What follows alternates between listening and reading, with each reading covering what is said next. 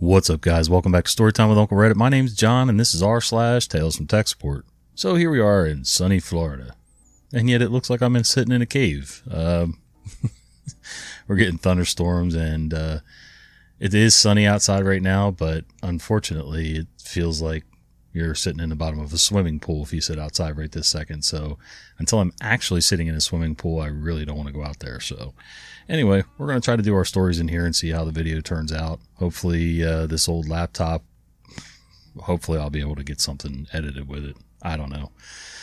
We're going to find out though. All right, let's do some tech support.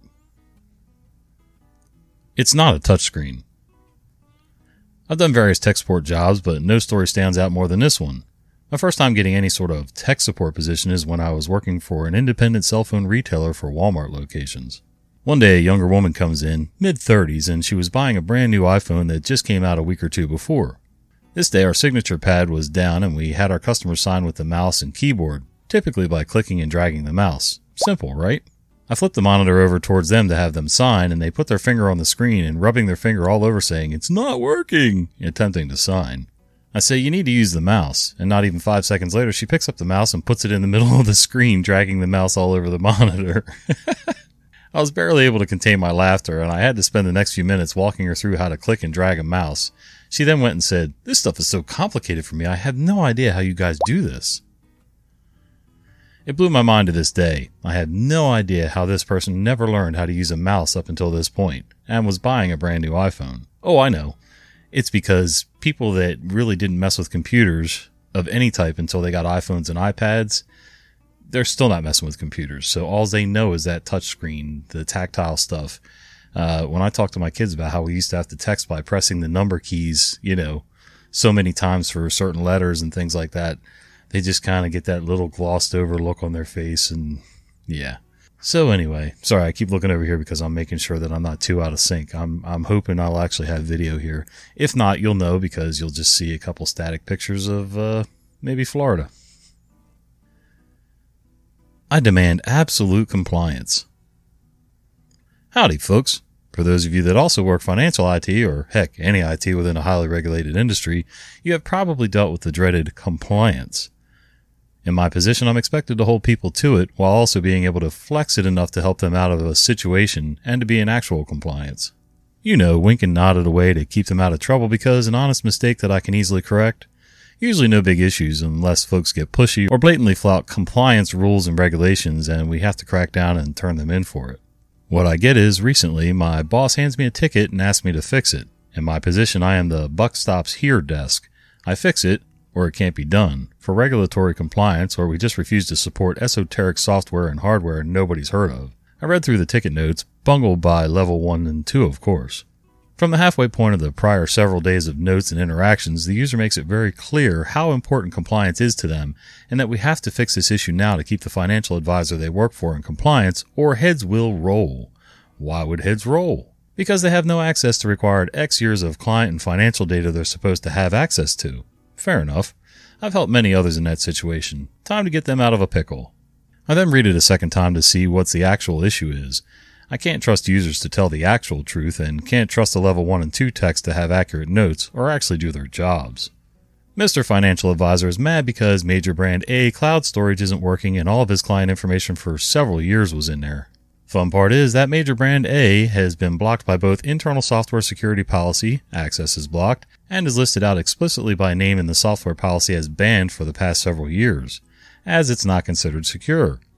So, Mr. Financial Advisor has been bypassing security for years. Big red flag. Normally not an issue. Again, I'm allowed to flex rules to help folks like Mr. Financial Advisor get out of situations like that and help them get into compliance. All I had to do was get the software to install. It had been failing to install, and yes, I have my methods, and help them get their client data moved to one of the 3 approved storage and backup solutions offered by the company. Then Financial Advisor's assistant, Miss Screechy, got involved. She was being obstructionist. She was nasty and treating agents below me like dirt. Then came the magical words from her in an email response to the ticket. "This has to be in compliance now. No exceptions. I need a phone call now to resolve this issue. I demand absolute compliance." I grinned. I grinned savagely. I'd dealt with her type many times and already knew what was going to happen, so I had an internal giggle as the following happened. Miss Screechy had left a cell phone number to call. Not an issue. However, I knew my number showed up as potential spam on most major carriers, but showed up as financial company tech support on the company phone line. She refused to answer my call, obviously because it's potential spam. I left a voicemail and went to update the ticket. Before I could finish updating it, she responded to the ticket very rudely and telling me to make everything compliant now, or she was taking it to her compliance officer as a breach of contract and compliance. Up to this point, I was willing to work with Miss Screechy and her boss, Mr. Financial Advisor, to get their butts out of the fire. She insisted on getting on her hands and knees and rolling on the hot coals. I copied the relevant parts of the security and software policy into the ticket notes, explaining in thorough detail how the software they had been using for years was named explicitly as not compliant and labeled as insecure cloud storage and insecure remote desktop access. I then also copied out the relevant part of the policy explaining what was allowed, 3 options that comply.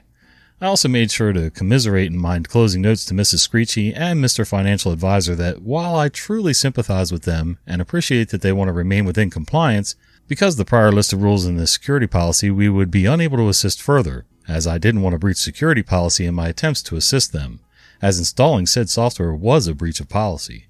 Ticket resolved and referred to their compliance officer with all the relevant communications about how they had all of their sensitive client data in this insecure cloud storage and had been bypassing security for years to access it.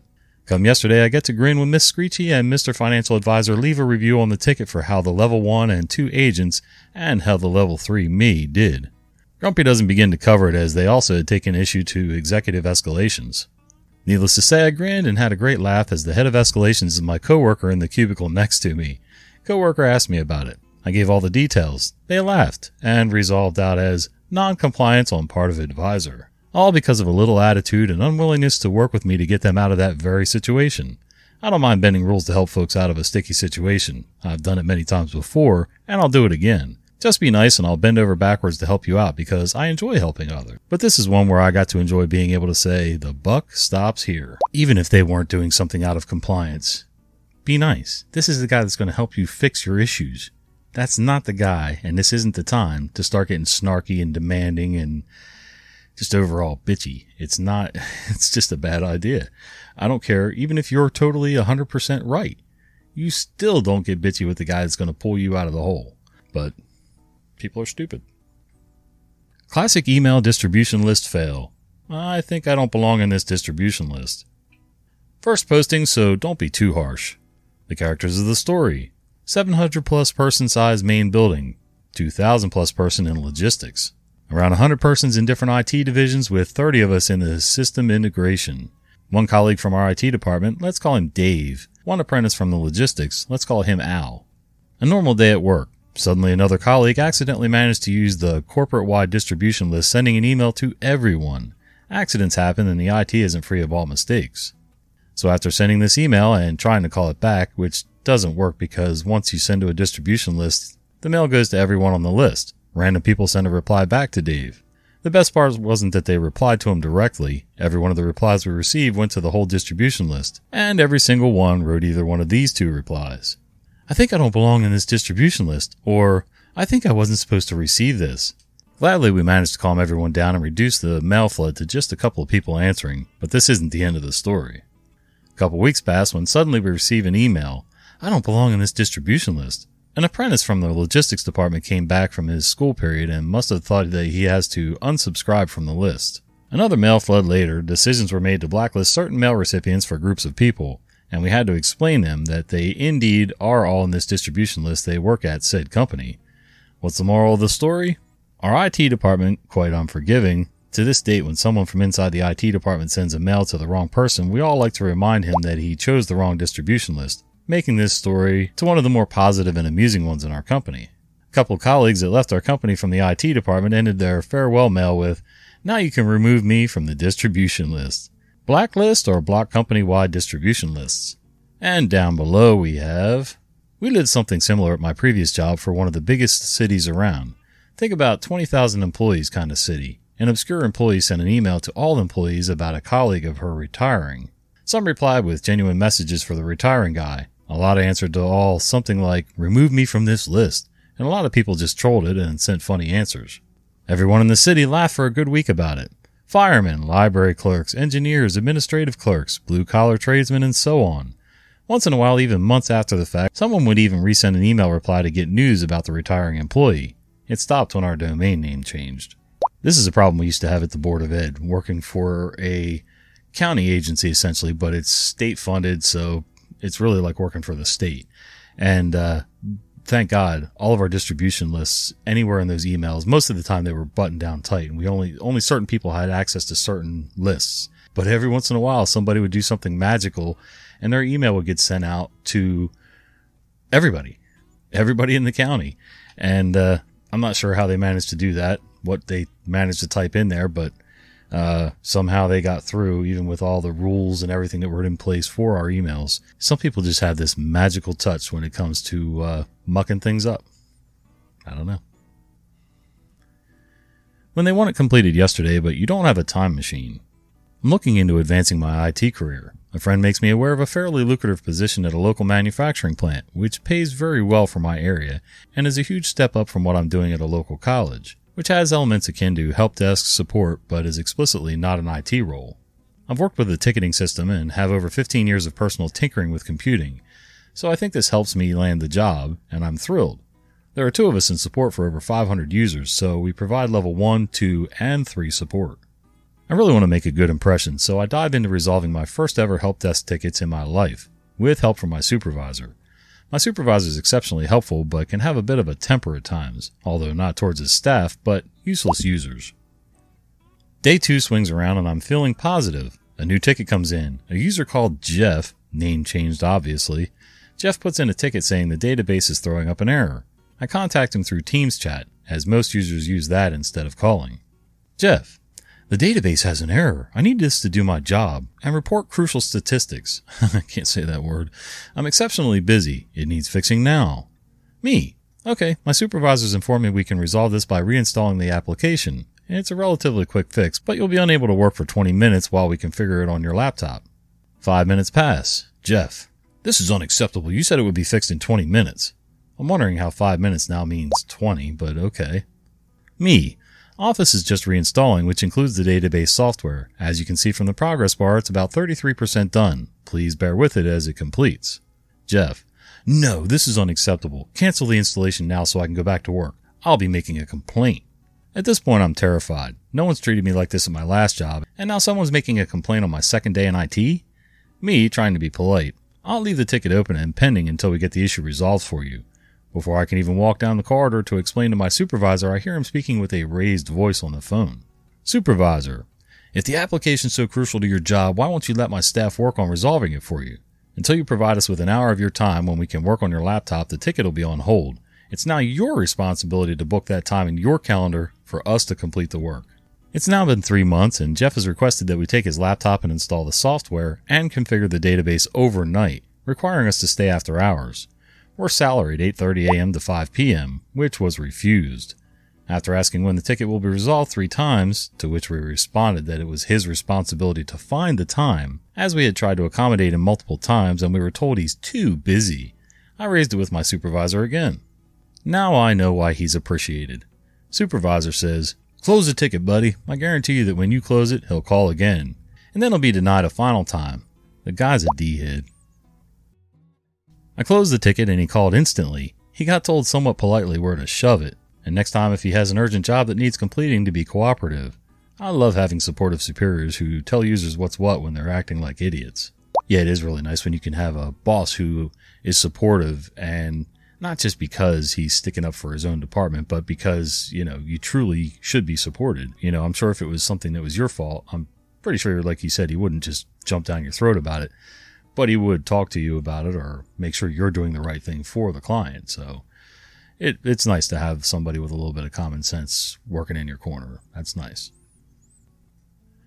A dramatic shift in the bar for tech stupidity. I work in tech support. Me, IT support, this is my name. End user. Hi, I keep getting these annoying pop-ups on my screen every time I press the caps lock key. And when I press the caps lock again, it pops up again telling me I've turned off caps lock. This is really distracting. Me, does the message stay on your screen or does it go away? The end user says it disappears after a few seconds. Me, That's normal behavior. It's there to ensure that you realize it's on so you don't accidentally type a password in the wrong case and lock your account. End user. Oh, that's so annoying. When I'm typing an email, it's continuously coming up. It's so distracting. Oh no.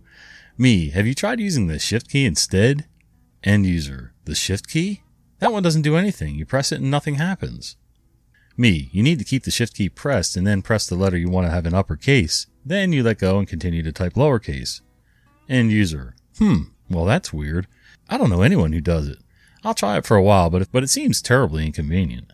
I've not had to explain to anyone how to use the shift key before. That's a new low for me. This was not a stupid person. They just started their 5-year PhD in cancer research. Well, like I've said a few times before, more than a few times probably, I've noticed a lot of PhD and master's students tend to be very specialized, which means they're very smart in their field, maybe even beyond their little focus of that field. You know, they know tons of stuff in that direction, but when it comes to everyday things like using the tools of your trade, sometimes, yeah. I mean, I've seen guys that are master carpenters. They can make the most wonderful furniture, but not one of them knows how to hold a hammer correctly. I don't know. It just blows my mind, but what are you going to do? All right, guys, thanks for sharing a little bit of your day with me today. Hopefully the next video will go smoothly. Like I said, if this one ends up not being able to have usable video, I'll throw some pictures up and yeah, we'll see where it goes from there. All right, until the next one, we'll see you.